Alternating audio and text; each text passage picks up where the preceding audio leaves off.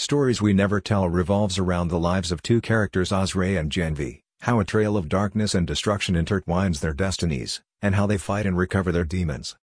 Janvi is a social media celebrity and influencer who has grown, believing that perfection is the key to a happy life.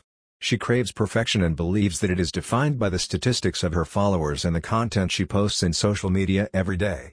As her celebrity status grows, she gets addicted to alcohol. After a series of events, she ends up in a hospital after being found unconscious on her apartment floor by her friend. Upon the insistence of her parents, Janvi promises to visit a psychiatrist for her problems. Azrae is adopted from an orphanage, as a child, by a single mother. He shares an unshakable bond of love with his mother. He dreams of getting the perfect job, moving to a new house with his mother and finding the love of his life. Life gives him everything he desires. Just as he seems to be happy and satisfied, it strikes him cruelly with a double blow and takes away everything. Unable to handle the pain, Azrae suffers from recurrent panic attacks and is made to visit a psychiatrist for his problems. The two characters get acquainted with each other during their regular visits to the psychiatrist.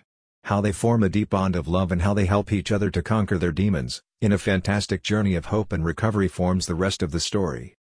Savi Sharma has adopted a different kind of narrative for this story with alternating chapters of Azrae's and Janvi's life. They do cross paths as strangers before they get acquainted, and the author beautifully scripts those moments.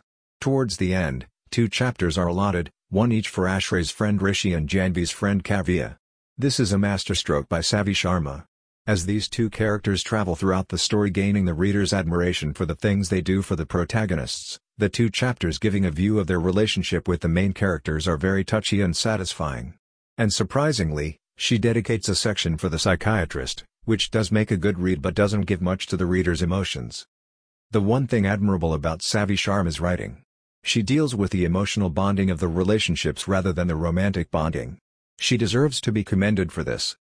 On the whole, Stories We Never Tell is yet another riveting tale of how the human mind can recover from the darkest of phases with the right kind of support from the correct type of person. I would recommend this book to all my loved ones.